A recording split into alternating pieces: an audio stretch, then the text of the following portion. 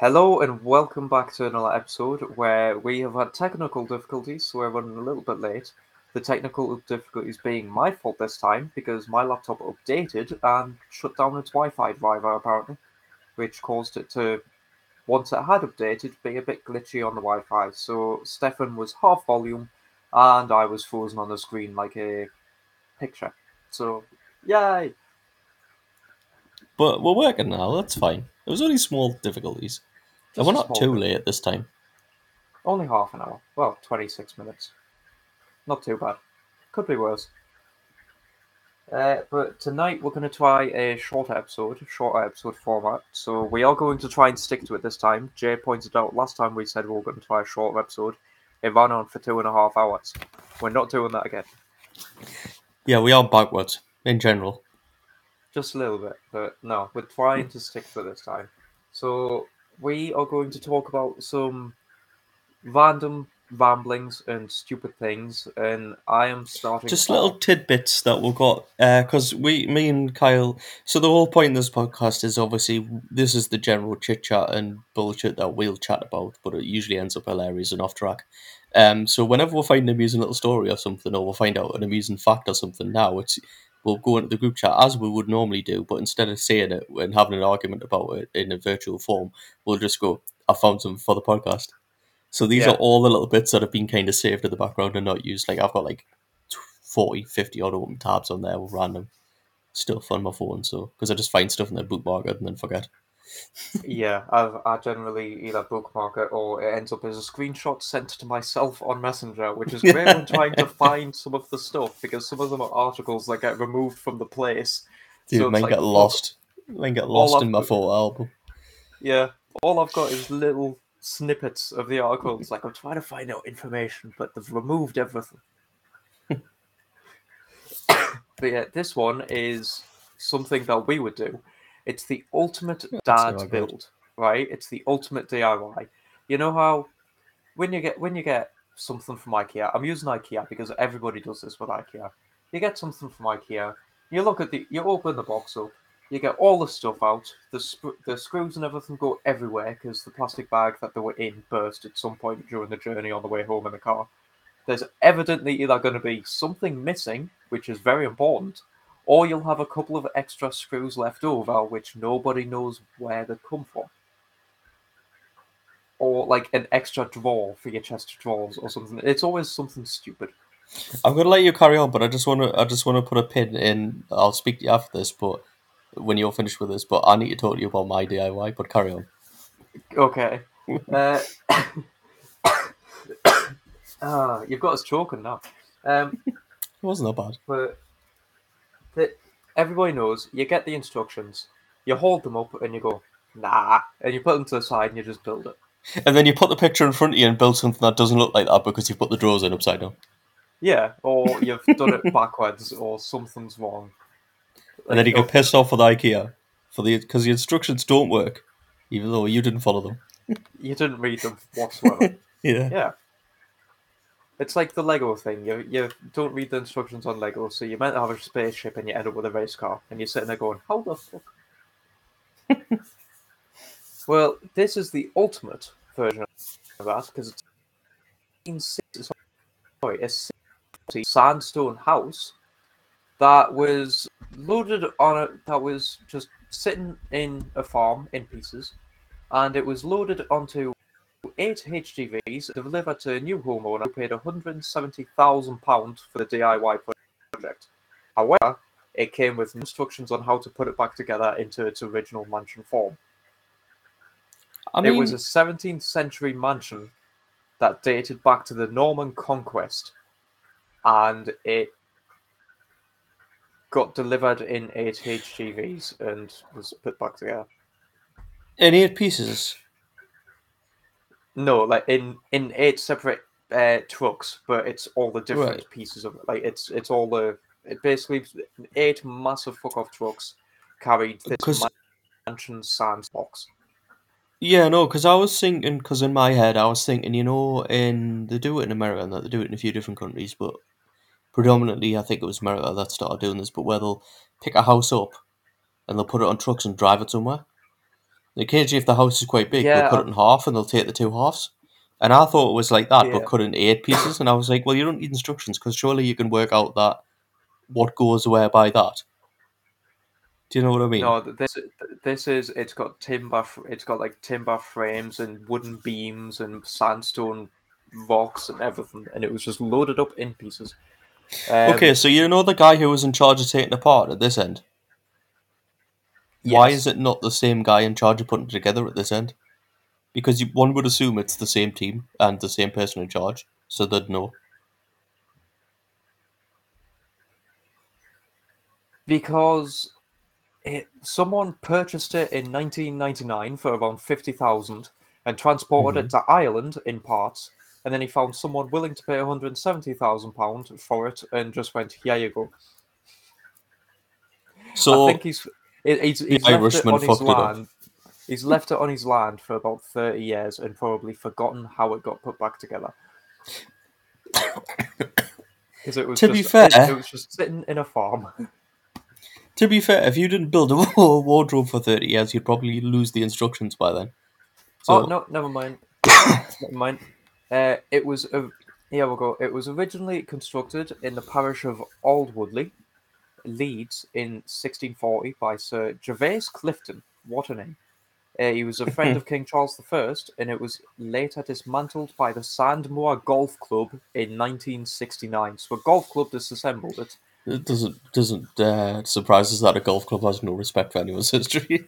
Yeah. Go- Apparently, a local farmer acquired the original beams, timber, sandstone, and granite, but he left it untouched on his land for 30 years before a transport company owner bought it in 1999 for about 50,000. the the timber's the internal structure, isn't it? The internal wood, Yes, which, if exposed to the elements, i.e., you have a hole in your roof, rots. It's a common thing. yes. So then, in leaving the timber outside for 30 years, does that not mean the whole frame is rotten? So he has a pile of sandstone and marble, or sandstone and granite, or whatever it was, because they Sandstone, would be useless. yeah. Well, that's the thing. Like, there's an image of it, and it's like some of it looks like it has taken some weather damage, but some of it looks like it's been kept in good nick, like it's been put in storage while the sandstone and stuff's just been left outside. Mm. Um, but apparently he relocated in Ireland in 2002, and they packed up the sandstone and granite onto pallets in 8 articulated trucks and planned to rebuild the property along the seafront. Terrible idea. Um, But now that the planning to move back to the plans to move back to the UK, he found someone willing to pay 170,000 for Old Woodley Old Hall, who wants to transport it 50 miles across Ireland to rebuild it. To be fair, 100 grand's not bad for a man. If they do knock that back up and get the money out of it, it could be worth millions. Yeah, exactly. It is a decent sized mansion as well. It's a 2-story with what looks like a possibly attic that you would have rooms in, but might not have that much headroom. But it's at least like multiple bedrooms and stuff. You know But what it's I've just absolutely thought? ridiculous. Yes. Your postcode for your house is like your number plate for your car, isn't it, in this country? So the Royal Mail, when a house is built, it gets assigned a postcode. What happens if you take your postcode with you? Yeah, so people going to be sending post to Ireland, but it's just going to go to Leeds, to this random empty field. It's just a confused postman saying, that's WXY and that's WXZ. What happened to... Why is this gap here? I mean, fuck knows. I'd love to see that.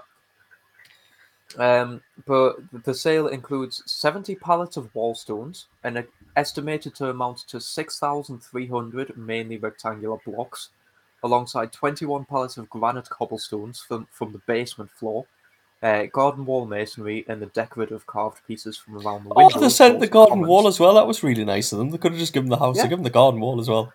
yeah, they've given them the garden wall as well, and like the decorative piece for around the windows and stuff. There's also 100-foot round wall cappings. Okay. Uh, there's there's no instructions on how to build it, and he said there's no guarantee. He Hold on. can't guarantee every piece of the jigsaw is there. So chances are some parts have been lost. So you're going to end up building it, and it is going to be an IKEA build where you build it and there's a door missing or something. 100 foot round wall cabins, is that 100 feet worth of wall cabins, or is that a 100-foot wall cabin? I don't know. It just says there's also A 100 100 foot foot in wall cuppings. diameter. It just says there's 100-foot round wall cuppings. So I don't know whether that is multiple or if that is just singular. I would be worried if Jesus. it was singular because that would be fucking huge. Oh, it does raise a lot of questions. I mean, Why the buy funny a part flat packed is, mansion to not put it up? I don't understand why you'd buy a flat packed mansion and just keep it for a bit in a field. you want to know why? Oh, well, there's a Because reason. when they were going to build it, the local authority said three-pointed bays, absolutely not, and basically declined them the planning permission to build it. So they had Typical it, but they council. couldn't build it. Dude, I would have done. It's like the dude that built the mansion in the haystack. Yeah, exactly. Because It, under it's British law, if it's been there for 7 years and nobody's objected, then technically it's legal. Because people like you have to have planning permission to build in this country, so you have to submit your plans to the local council for the buildings you want to build. And this is even if you like want to build like a town hall or something. So the council have to submit planning permission themselves. I don't know how that but works. this is also if you just want to. Sometimes it's like depending on the size of things that you put in the garden, you have to do that as well, don't you? Like if you Yeah. build a massive fuck off shed, like Oh over no, a so it's if it's a permanent structure, it'll be over a certain size, so it'll be yeah over say a certain square area, I would guess.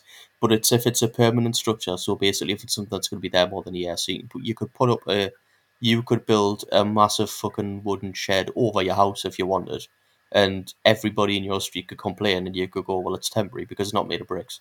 It's yeah. temporary, and it's only going to be up 8 months. So then you take it down after 8 months, and nobody can say anything.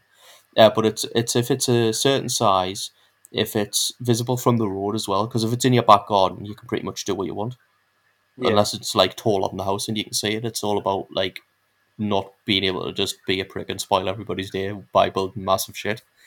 Um, I think but if that's the nobody issue this complains, couple had. If it's completely different to the architecture of the local area, so if you build a stone yes, mansion in amongst brick houses, you're yes, probably not going to get planning permission, which is what happened to these yes. guys.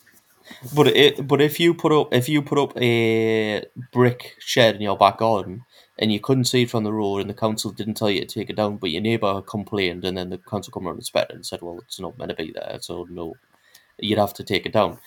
But the loophole is if it's been there for 7 years and the council hasn't told you to take it down and nobody's complained about it, then it's legal and you can't take it down. So So if you can hide it, a farmer who wanted to build a mansion and he was denied.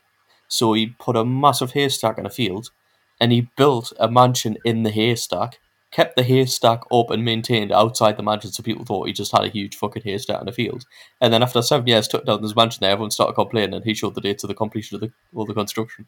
And it went to court and unfortunately I think it took about 4 years or something, but eventually he did have to take it down.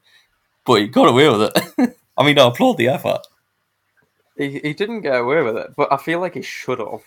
With that Well, he amount of did like for a the bit. fact that he did for a bit, but imagine building a mansion, having it there for 7 years, having it for another 4 years, and then having to take it down. Dude, Like he the had a mansion cost for and the 11 years. effort. He had a mansion for I, 11 years. I know, but the cost and the And effort. do you know what? If you've got that money spare and you use it to fuck with the system, that's a rook. I like Yeah, anything. You know that I like anything that's against authority. it's very true. I love anything like that. That is just it's ridiculous and it's fantastic. It's Part of ingenuity. my Rules are made to be broken. part of my brain goes, it is ridiculous. It is a ridiculous waste of money, time, and effort because it got taken down at the end. But at the same time, it's fucking brilliant. But also, he was a pain in the council's arse while they tried to take him to court for 4 years to get it taken down. Yeah, that is Yeah. heroic in itself. Don't deny him in the first place. It was a nice house. Yeah, exactly. It's his field. He can do what he wants. Fuck off. Like Anyway, I heard someone say like there was something in their tax, like they had to pay more tax because there was fields nearby, but the fields aren't owned by the council or anything. The fields are owned by the farmer. So why are they having to pay tax for there being greenery over there? but so is the farmer getting taxed. the farmer's getting taxed himself as well, probably. Yeah. Probably for owning the field. Yeah. So you get taxed if you own the field. You get taxed if you don't own a field, but you live next to one. Yeah. My parents live next to a field. I wonder if they get Probably taxed for getting that. taxed for Probably. it. They probably get taxed. They built a fire station in the field as well. They probably get taxed for It's probably how they afforded the fire station. that. From the field tax. Yeah. The field pays for itself. Yeah, Jesus. Anyway, moving on. I have something that is like I've never heard of this, but it looks brilliant, It's and always a good start. I've like I think I've seen one, but I never knew it was this sort of thing. But it's called an instant pot, right? And I've heard of this. it's I've it's heard the name. combined pressure cookers and slow cookers. It's a multi cooker. Yeah.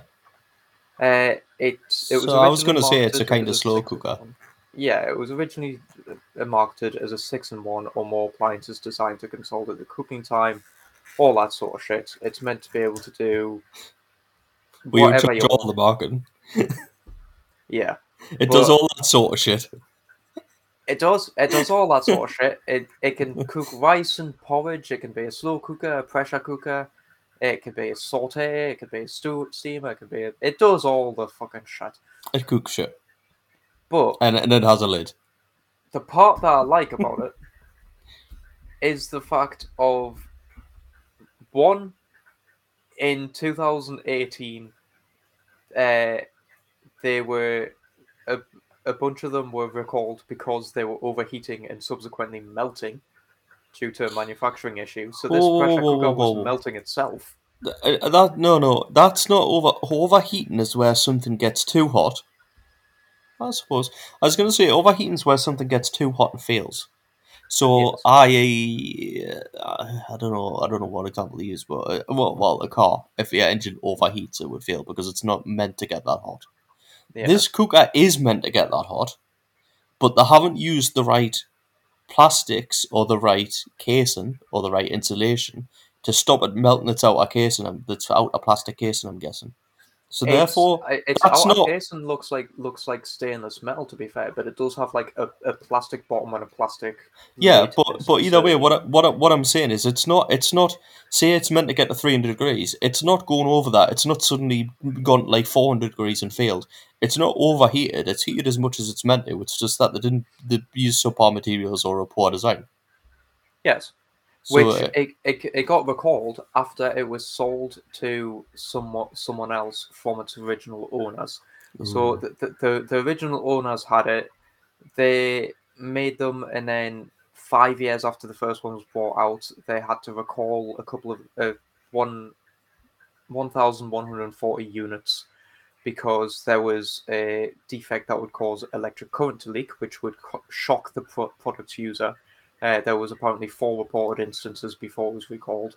They sold it 2 years later to they sold the entire patent and thing yeah, to a equity firm. manufacturing Uh, rights. yeah, to a year, 2 years later, and then a year after that, they ended up having to recall them again because they basically tried to skimp out and use subpar materials and overheated it and made it melt itself. Yeah, But the best no. part, my favorite thing, is that it was invented by someone called Robert Wang, which is like insert Chinese British name here. Mm. But he's got a PhD, and he was they were employees in Ottawa, Canada, and the design they started working on designs too online, everything like that. But the inventor read every review of his product. Supposedly, I don't know if this is true or not, but this is Okay. a supposedly thing. He supposedly read every review of his product, and one person wrote, "It would be nice if if it could make yogurt." Bear in mind, this is a pressure cooker and like a slow What? cooker. There's something that's made to heat up food and cook it slow and everything. It's meant to make rice. It's meant to make all that sort of stuff. Someone said it would be nice if I could make yogurt, so he created a fucking his next model could make yogurt. Dude, I feel like that was a troll. And I would just put random shit in there now. I would just every But review. honestly, right? If he made a new model, I could do it. He sent the reviewer the new model as a thank you, right, What? for the idea. I'm Here's gonna where it I'm gonna gets. write a Here's review and where say it's. it would be nice if we made ice cream. He has the great thing, right? It legitimately does. If you look on the instant pots and stuff now, it's a pressure cooker, slow cooker, rice and porridge cooker, saute searing pan, steamer, food warmer, and yogurt maker. Dude, I would be writing Out of reviews nowhere. going, oh, it'd be nice if I could make ice cream. It would be nice if I could make brie. Just Yeah, random stuff. It'd be it's nice if I just could make fish cakes. it's just out of nowhere it can make yogurt, and What the apparently fuck? it's just because he read the review and went, "That's a good idea." It's not. It makes no sense. It's like buying a fridge and going, it would be nice if I could grill stuff on it. It's Yeah, not what it's for. I mean, to be fair, there are people who've gotten the modern day fridges with little electronic screens and played Doom on them. So Yes, but people that's will find not the stupid uses. exact opposite. I mean, I don't know, playing a video game on a thing that's designed to cool down food. Dude, it's designed to cool down food, but they give it an LCD screen. If you give something an LCD screen, somebody can work out how to play a game on it. That's just human innovation. Oh, exactly. The original Doom has been played on everything that has any sort. It doesn't even need to be LCD. Get a Oh, fucking no. retro monitors out. They'll Yeah. find a way to do it. Fucking 8-bit screens of that. What was the one I saw the other day? It was something absolutely ridiculous, like a Tamagotchi or some shit, but someone had managed to make it run on something. Like, it was something absolutely stupid like that. Oh, it doesn't surprise us. I love stuff like that. It's just so perfectly pointless. It's not, it's brilliant. But anyway, I'm gonna hand over to you for because I know that you had someone who had done some sort of stupid innovation or invention or something. Yes. No, it's not stupid. It's brilliant. Is So, it better than making a pressure cooker cookie yogurt? oh, yes, it is. Okay, bring it on. So, I shall revert to the history of car crime. Yes. Right. So, I was wondering how that would link in because you did say it was to do with alcohol. yeah. So basically, I'll kind of skim through, but it goes on. Like night follows day, vehicle crime followed close behind the invention of the car. And some offences are not as new as you might think. In 1891, the police, who were already 60 years old, were aware of disquiet caused by these newfangled horseless carriages, and responding to local pressures from the frightened public, not to mention the horses, they attempted to ban them on what could arguably be called roads. So when the car was invented, the police went, "Well, you can't put that on a road." That's exactly what it was invented for. It's like inventing a boat and then them going, "Well, you can't put that in the sea." But I love the fact that people were like, these new horseless carriages are far too loud. There was boy races as soon as the fucking car was invented. Dude, they're done like 2 mile an hour, man. They were I know. dangerously fast. Um, and the owners, who could list lords, judges, and wealthy industrialists and landowners among them, Yeah, not because the only people that could afford them were the rich of the rich of the rich. were able to thankfully influence the Highways Act of 1895. It's also notable that there were a few chief constables who had them as well, so maybe that helped. Yeah, they made the laws, so they Well, decided we're going to change the law so that we can use these things. all the police going, all these people coming in, all the horses are frightened, they're terrified, these noisy things going down the road, we need to ban them. Everyone's in the police station like, yeah, ban them, you can't put these on the road, they're dangerous. The chief's like, well, I've just bought one, so that's not going to happen. No, I like to think that they were in a meeting and they were like, right, we just need to wait on the chief inspector and then we can ban these vehicles. And the chief inspector pulled up outside the window in one. Yeah. And then everybody in the room was just like, oh no. So they were allowed to keep them, and under the Highways Act of 1895, they had a 14 mile per hour speed restriction. Which they couldn't do anyway.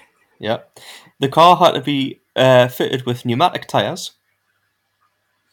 and so that no, because this is 1895, and also it was released from the red flag requirement imposed since 1865. So I don't know if you know about, but the very early history of motoring, the Benz Pattenwagen, Yeah. the very early three wheeler that did like 2.5 mile an hour or something. Very, very early, big steel wheeled, usually three wheeled cars, the early ones in the 1800s, had to have a man walking in front of them with a red flag Making to it completely warn people. pointless. Yeah. So The yeah. fact that the man would walk in front of them. I imagine they've imposed a 14 mile per hour speed limit, but they kept the red flag. So someone doing 14 mile an hour in this Someone car and someone with sprinting. a red flag had to sprint in front. You'd have to employ Usain Bolt to go to the shop. Yeah. Just run over your man with a red flag. Well, I had a man with a red flag when I set off, but he lasted 2 minutes and I ran him over. But no, because in 1904 the speed limit had increased from 12 mile an hour Okay. to 20. Blistering speeds. Yes, dangerously fast these things, and there were 17,000 vehicles an hour registered on the road. Wow. The Automobile Club got formed in 1897, and the 1903 Motor Car Act required vehicle owners to register their cars and motorcycles with the local council for 20 shillings, which is equivalent to about a quid. And Imagine paying car tax and it only being a quid. I know they also had to obtain a license from the post office for 5 shillings, about 25p. So you didn't have to take a test. You just had to go and buy a license. Which I'm pretty sure people have started doing that now as well, judging by some of the driving. But Yeah. an increase in reported vehicle crime, as such, was limited to the abusers of the new speed limit, usually the offspring of vehicles owners. Basically, rich people's kids were then nicking their cars and breaking the speed limit to 20. Yeah. Nothing has changed apart from the speed limit. That is the only thing that has changed. Yeah, literally. An increase. This is the most British way, the most Old English, upper class British way of saying the little bastards nicked their dad's car and fucking sped with it. Yeah. Because it says an increase in reported vehicle crime, such as was limited to the abusers of the new speed limit, basically people who are speeding, usually the offspring, and it's got offspring in air quotes, of vehicle owners. Oh. These privileged few were no doubt trying to emulate the drivers in the Gordon Bennett races, the Michael Schumachers of that period, who were exceeding 40 miles per hour on their journey from one capital city to another. Ooh. The racers were doing 40. Ooh, such speeds. The borrowing of cars and motorcycles, however, with or without permission for, quote, joyous purposes, Joyrides before they as gave what, them the name yeah, Joyrides. as one Kent magistrate suggested, was inappropriate, foolhardy, and worrying for the owner. Well, yeah, because they probably paid an absolute fortune for the fucking car. Twocking, taken without consent of the owner, or joyriding, began in 1903, and it's 102 years old, so car theft is 102 years old. Hold on a second. You've just given me the fucking reason why twocking exists that I never knew of. Dude, did you not know that? I just always knew that you twock things, like steal things. Twock, I never knew it was. TWOC, taken without consent. I never knew it was that. Yeah. Or taken without owner's knowledge. So there was 29 owners who had sought registration for their vehicles by 1904. This is basically, you know, what happened was in the olden days, in the early days of car crime, nothing was really nicked; it was borrowed. So Yes. what happened was a lot of rich people bought these new horseless carriages that could do about 40 mile an hour, and then a lot of people who couldn't afford them were pissed on the way home from the pub or needed to get to work and were running late. Just took it, drove it to where they needed to drive, left it there. Then when the police turned up and went, "We can't take that; it's not yours," he went, "I just borrowed it because I needed it." Yeah. So in Cheshire, just 3 years after the compulsory registration, a new Ford car had been borrowed from the collection of vehicles owned by an eminent local surgeon. The culprit, a young relative, had challenged his fellow students to a race, but damaged his own Ford car beyond repair. So he wrote off his car and went and nicked his dad's or his uncle's car. Yeah, he challenged everybody to a race, wrote off his car. Yeah. That's... Boy racers have been around since the 1800s, folks. It gets better. The registration plates, one letter and one number, from his car were placed onto the borrowed car, and then the race was run. So not only did he also use fake plates. Yeah. A genius before his time. The winner, the student relative, was however indiscreet, and the owner took him to court.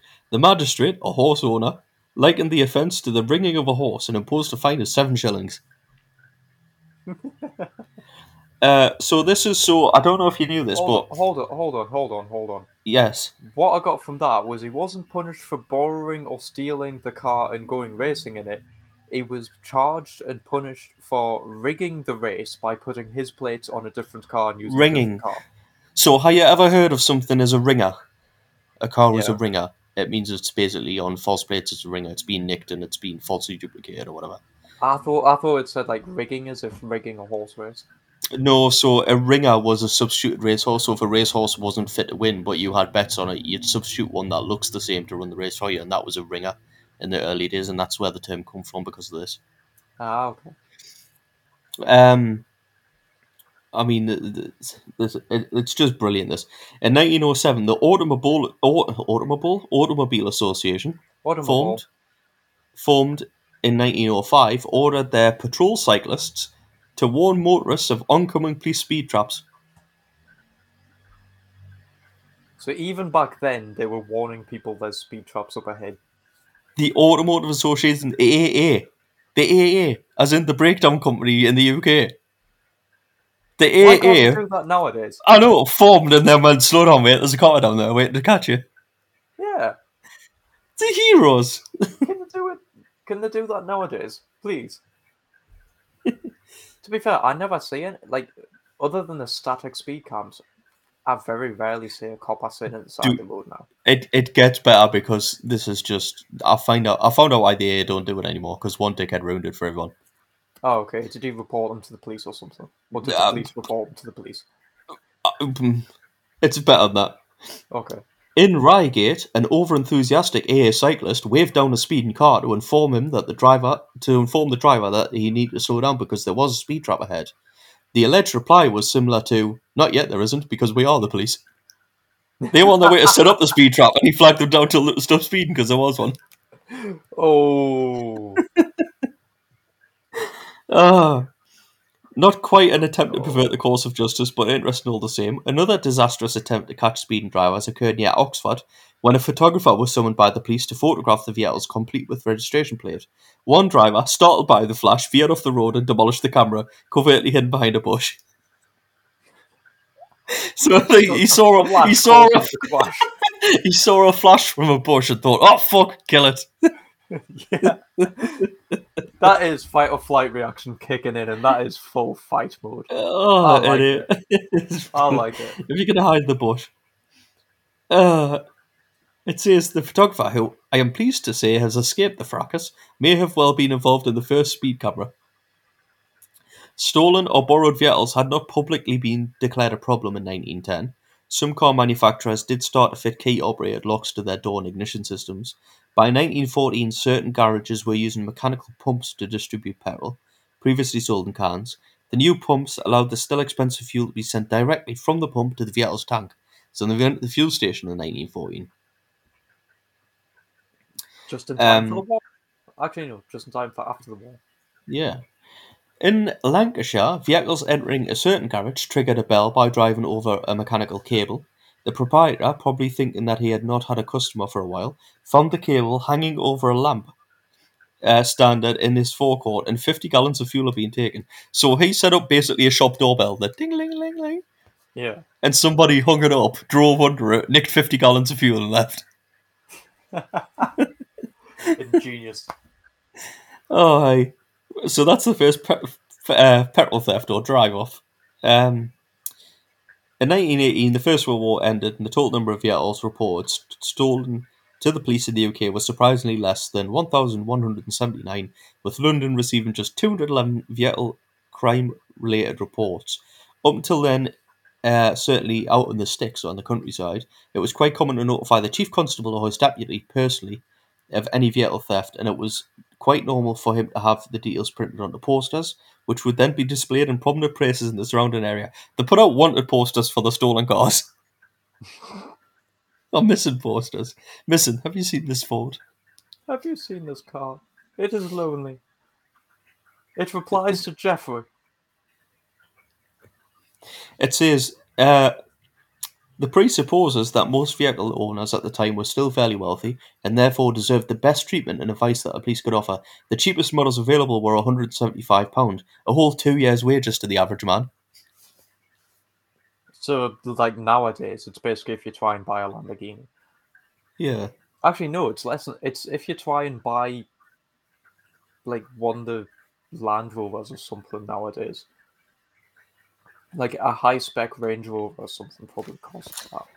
Yeah. So we've got. Well, no, because the average it would be about. No, probably more. Range Rover would probably be like 4 years average wage. I mean, my average wage, well, my old average wage was 22 a year. Yeah. So anything that's So like 44, a Range Rover's about, over 100. yeah, so that would be fucking hell. So even my car that I've got in the thing is like 1.5 years of my wage. Yeah. Fuck me. Yeah. Oh, thank God for monthly payments. When did they come in? I want to know when monthly payments came in. We'll now find that because we're going through the first. We've got the first fuel station, we've got the first petrol theft, we've got the first speed camera, we've got the first road accident, we've got the first plate swap. We got the first youths. Yeah, the first youth boy racers. Yeah. In 1920, the Road Act required all 591,000 owners to register all their vehicles at the time of licensing, each one being issued with its own number. There were now quite a few old, unusual, but well-used ex-First World War cars being made available to the public, albeit still at a price that many could not afford. 3 armed carriers were purchased by a gentleman from Waterloo who used them for collecting people from the railway station and taking them sightseeing around London. He was not registered as an official cab driver, but could well be responsible for starting the first minicab business. So he bought 3 armed passenger carriers. And then just drove people around with them to go sightseeing. He wasn't the first minicab driver, he was the first fucking London tour bus. Yeah. Basically, yeah, he bought 3. Yeah, he bought. I don't know. Yeah, Typical he's the first tour bus. Right. Are you ready for the world's first car alarm? And this is epic. Is it just a dog or a bell? Oh, this is way more brilliant than you can imagine. Is it an air raid siren hooked up to something? I'm going to read, right, so it says typical of that period. Much of the theft was an opportunist, and people simply borrowed motorcycles and cars to see how they worked or to use them to get home from a night out. One recently demobbed captain living in Victoria got fed up with his motorcycle being taken from outside his home. So I'm going to leave you there. This is a army captain, old guy, in London, stiff upper lip, you know he's going to be fucking crackers. Did he hook up a shotgun so if you try and nick it, it blows your leg off? Believe it or not, I'm going to read through it, but that's less dangerous than what he did. Okay. Landmine? Now you're on it. Okay. He always removed most of his fuel from the tank and was therefore fortunate to have found it less than a mile away. So that's quite smart. Take all the fuel out, leave about a mile. So I read into it a little bit. It's quite hard to find about him, but he left a tiny bit of fuel, about a mile's worth, and then he just searched a mile radius and he'd find it abandoned somewhere because it broke down because it was out of fuel. Yeah. Fair enough. Already quite smart. Not to be a victim a second time, he attached a grenade to the machine and connected the pin via a string to the railings. Okay. Steal it now, you bastards. Yeah. You see the flaw in the plan? I do indeed. How was he going to use it? Oh, he just take the grenade off. Or, like, well, one, if someone else who's ex-military comes across it, they might know how to take it off. But 2, even if someone doesn't and they use it, surely you're destroying it anyway with the grenade. Well, that's what I was thinking, but he didn't just destroy the bike. Did he destroy part of his home as well? The wind unfortunately blew the bike over in the night, and the explosion rendered the bike and his car that was parked nearby completely useless. He was also forced to pay for the damage to the windows in the downstairs flat, the railings, and the shrubbery. He may well have invented the first car alarm and immobiliser in 1921. The first growing signs of major car crime were appearing, and the Commissioner of the Metropolitan Police reported the following. Amongst other crimes, larcenies of motor cars and vans have been frequent. These again are in large measure due to the carelessness of owners with no door or ignition locks, alarms or mobilisers. It is difficult to understand how a driver could be so careless. It is known that in the first serious mention of vehicle theft by a senior police officer, several well-known persons had reported their vehicles stolen. He fucking tied a grenade. His bike blew over, blew up his bike, his car, all the shrubs, the railing, and half of the downstairs flat next to it. And it's just a little bit of larceny. Yeah, a little bit of larceny. Yeah, Why not? these things have been frequent. Yeah. So, and then Although, there was like So this gets. So then there was another guy who got one of his farm vehicles nicked. Then, in 1928, the Minister of Transport for London passed an order making it illegal for drivers in London to lock their cars and vans while parked in public places. why? Guess. To stop people breaking them? No. So they could be moved?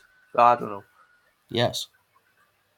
Because people were parking and MPs couldn't get to work on their horses, so you had to leave your car unlocked.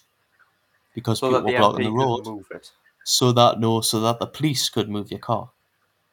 Okay. So for this is 1928. So since 1905, they'd been saying to people, "Look, you need to we've put locks on. We've got like, locks on ignition barrels. You need to lock your car up." And then 20 years later, they went, "Look, you need to stop locking your car up because we need to move them so that the posh twats can get through." Yeah. Why do I get the feeling a barricade of cars appeared the next day? Well, it does say that Ow. London was gridlocked with vehicles and horses, prevent the capital's businessmen, usually MPs, from getting to their places of work. One assumes that if vehicles were left open, then the police could move them around easily should they become an obstruction. When thefts of these open vehicles bordered on full-blown looting, obviously because you've left everything unlocked, Yeah. an early end to this regulation was agreed. Not surprisingly, a dramatic increase in the taking of these vehicles was also reported, and fingers were pointed at several organised London gangs who were taking control of their theft and disposal. So a gang went, hold on, he's told then everyone to leave their car unlocked. So what we're going to do is empty every single car we see and take the ones that are valuable. Yeah. Makes sense when you think about it. Why not? Organised crime had arrived in 1929 in central London. A failed robbery at a jeweller shop forced the villains to flee. They pushed a chauffeur from his car, which happened to be stationary at some traffic lights, which had only been invented 2 years earlier. And when he bravely fought back, a gun was pointed at him. He fled the scene, but not before he had locked the handbrake. This might be the first manufacturer's fitted anti-theft device ever, and it would be over 30 years before it was generally made available. So the world's first carjacking happened in London, but the guy just locked the handbrake so that they couldn't go anywhere anyway. A fucking immobilizer. The very first immobilizer. Yeah. The judge at the Inner London Assizes, prior to the sentencing of the pair convicted of the crime, had read about the recent Valentine's Day massacre in America and the hijacking of illegal liquor. He said the offences, including the attempt to commandeer, excorporate, or hijack this vehicle with a gun, will be punished with the maximum extent that the law will allow. This could well have been the first time a vehicle had been reported hijacked. But by 1930, there was insurance. Of course. Because in that year, there was 7,000 road deaths reported. I mean, if you've got no road laws, you might as well have loads of road deaths. Yeah. Yeah, the regulations of 1928 were withdrawn and everyone was encouraged to lock their cars and vans. Manufacturers were encouraged to design a standard device to prevent cars from being stolen. The door lock arrived and crime prevention or crime reduction had begun. In 1934, there was about 1.5 million vehicles on the road, and by the 1939, at the outbreak of the war, there were nearly 2 million. Many were obviously commandeered for war. Yeah. But yeah, but what else I did found is I found an interesting fact about vehicle crime. Okay. Right. You know, if you live on a street, right, Like everybody. and the street lights are on all the time, Yeah. and there's a certain amount of there's an average of car thefts and stuff like that, Yeah. right? Not necessarily taking the car themselves, but people taking things from the car, like break-ins, Yeah. right? Because it's more common than stealing the whole car. What do you think happens to that crime rate if all the street lamps are turned off? Like, some places turn the street lamps off at midnight. Yeah. What do you think happens? The crime rate increases because they're not as visible. You'd think it That's what the decreases. insurance. That's what the insurance company likes to think, because one of the insurance takes is it underneath a street light that's turned on? Well, if it's underneath the streetlight that's turned on, it's twice as likely because when they turned the street lamps off, it was halved. Is that because they couldn't see what they were doing?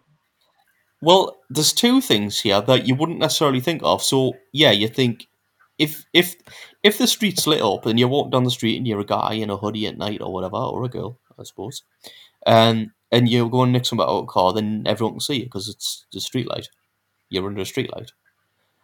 But if you're not under a street light, one, it's harder to see in the car to see if there's anything there worth nicking in the first place. And two, the only way to really do anything about that is to shine a torch in the window. And if you're in a dark street and you start waving a torch around and somebody catches it out their eye, they're going to think, well, that's fucking weird. So you're actually drawing more attention to yourself. That's a good point. So when the street lamps are off, yeah, the crime rate halves. Car thefts. Because it's car far more break-ins. obvious that you're up to no good because you're having to use an external light source. But they did do this trial in a town, and they did find out that the crime rates in other streets further over did increase because the thieves just moved across. Yeah, So it is very much a get away from here. I don't care if you fuck anyone else up kind of solution to the problem. it's either the solution is put everywhere or the next street over gets fucked over instead. Yeah, Which I can pretty imagine the posh twats in London doing exactly that. They would turn off their street and leave the next street over where the slightly poorer people live. yeah. But yeah, I'll go outside and unscrew all the street lamps. Yeah. Just So sit yeah, there with phone box, just ding, it's a ding, smash everyone. little journey through the first. So the invention of the car alarm was a guy got sick of his bike being nicked, so he put a grenade on it. I still love the fact that the highly British explanation for kids going on joyrides with the parents' cars. Yeah, it was usually the offspring Yes, of the vehicle owners. of course. Well, thank you. Do you know what? very You know the best thing about that though is that article that I was paraphrasing from there was written by a man called Ken German, who wrote it in the most Fantastic. British way. Most British German way ever. It was very precise, so you know. There was. Hey. Well, thank you very much for that history lesson. I think we're going to end it here been because fun, yeah. it's going to be a shorter one. So thank you very much, everybody, for listening to our history lesson Yeah. and our stupidity about a yogurt slow cooker and the first ever alarm. And always, we're going to leave you with a little tidbit of always park underneath a street lamp that isn't on. Yes, park in the dark. That's what we've learned, yeah. Park in the dark. I park out the Easy to front of the remember. house because there's street lamps and it's a main road. I should be parking out the other side, out the back, where it's dark. Yeah. And it'll be in my bedroom window, I'll be able to see better. Yeah, thank you Although very there is a much. tree out there, so birds shit on it if I do that. So Yeah, it doesn't no. come without its own problems. Yeah, exactly. Anyway, Oh, well, see you later, and See you thanks for listening, everybody else. next week. Bye! Goodbye.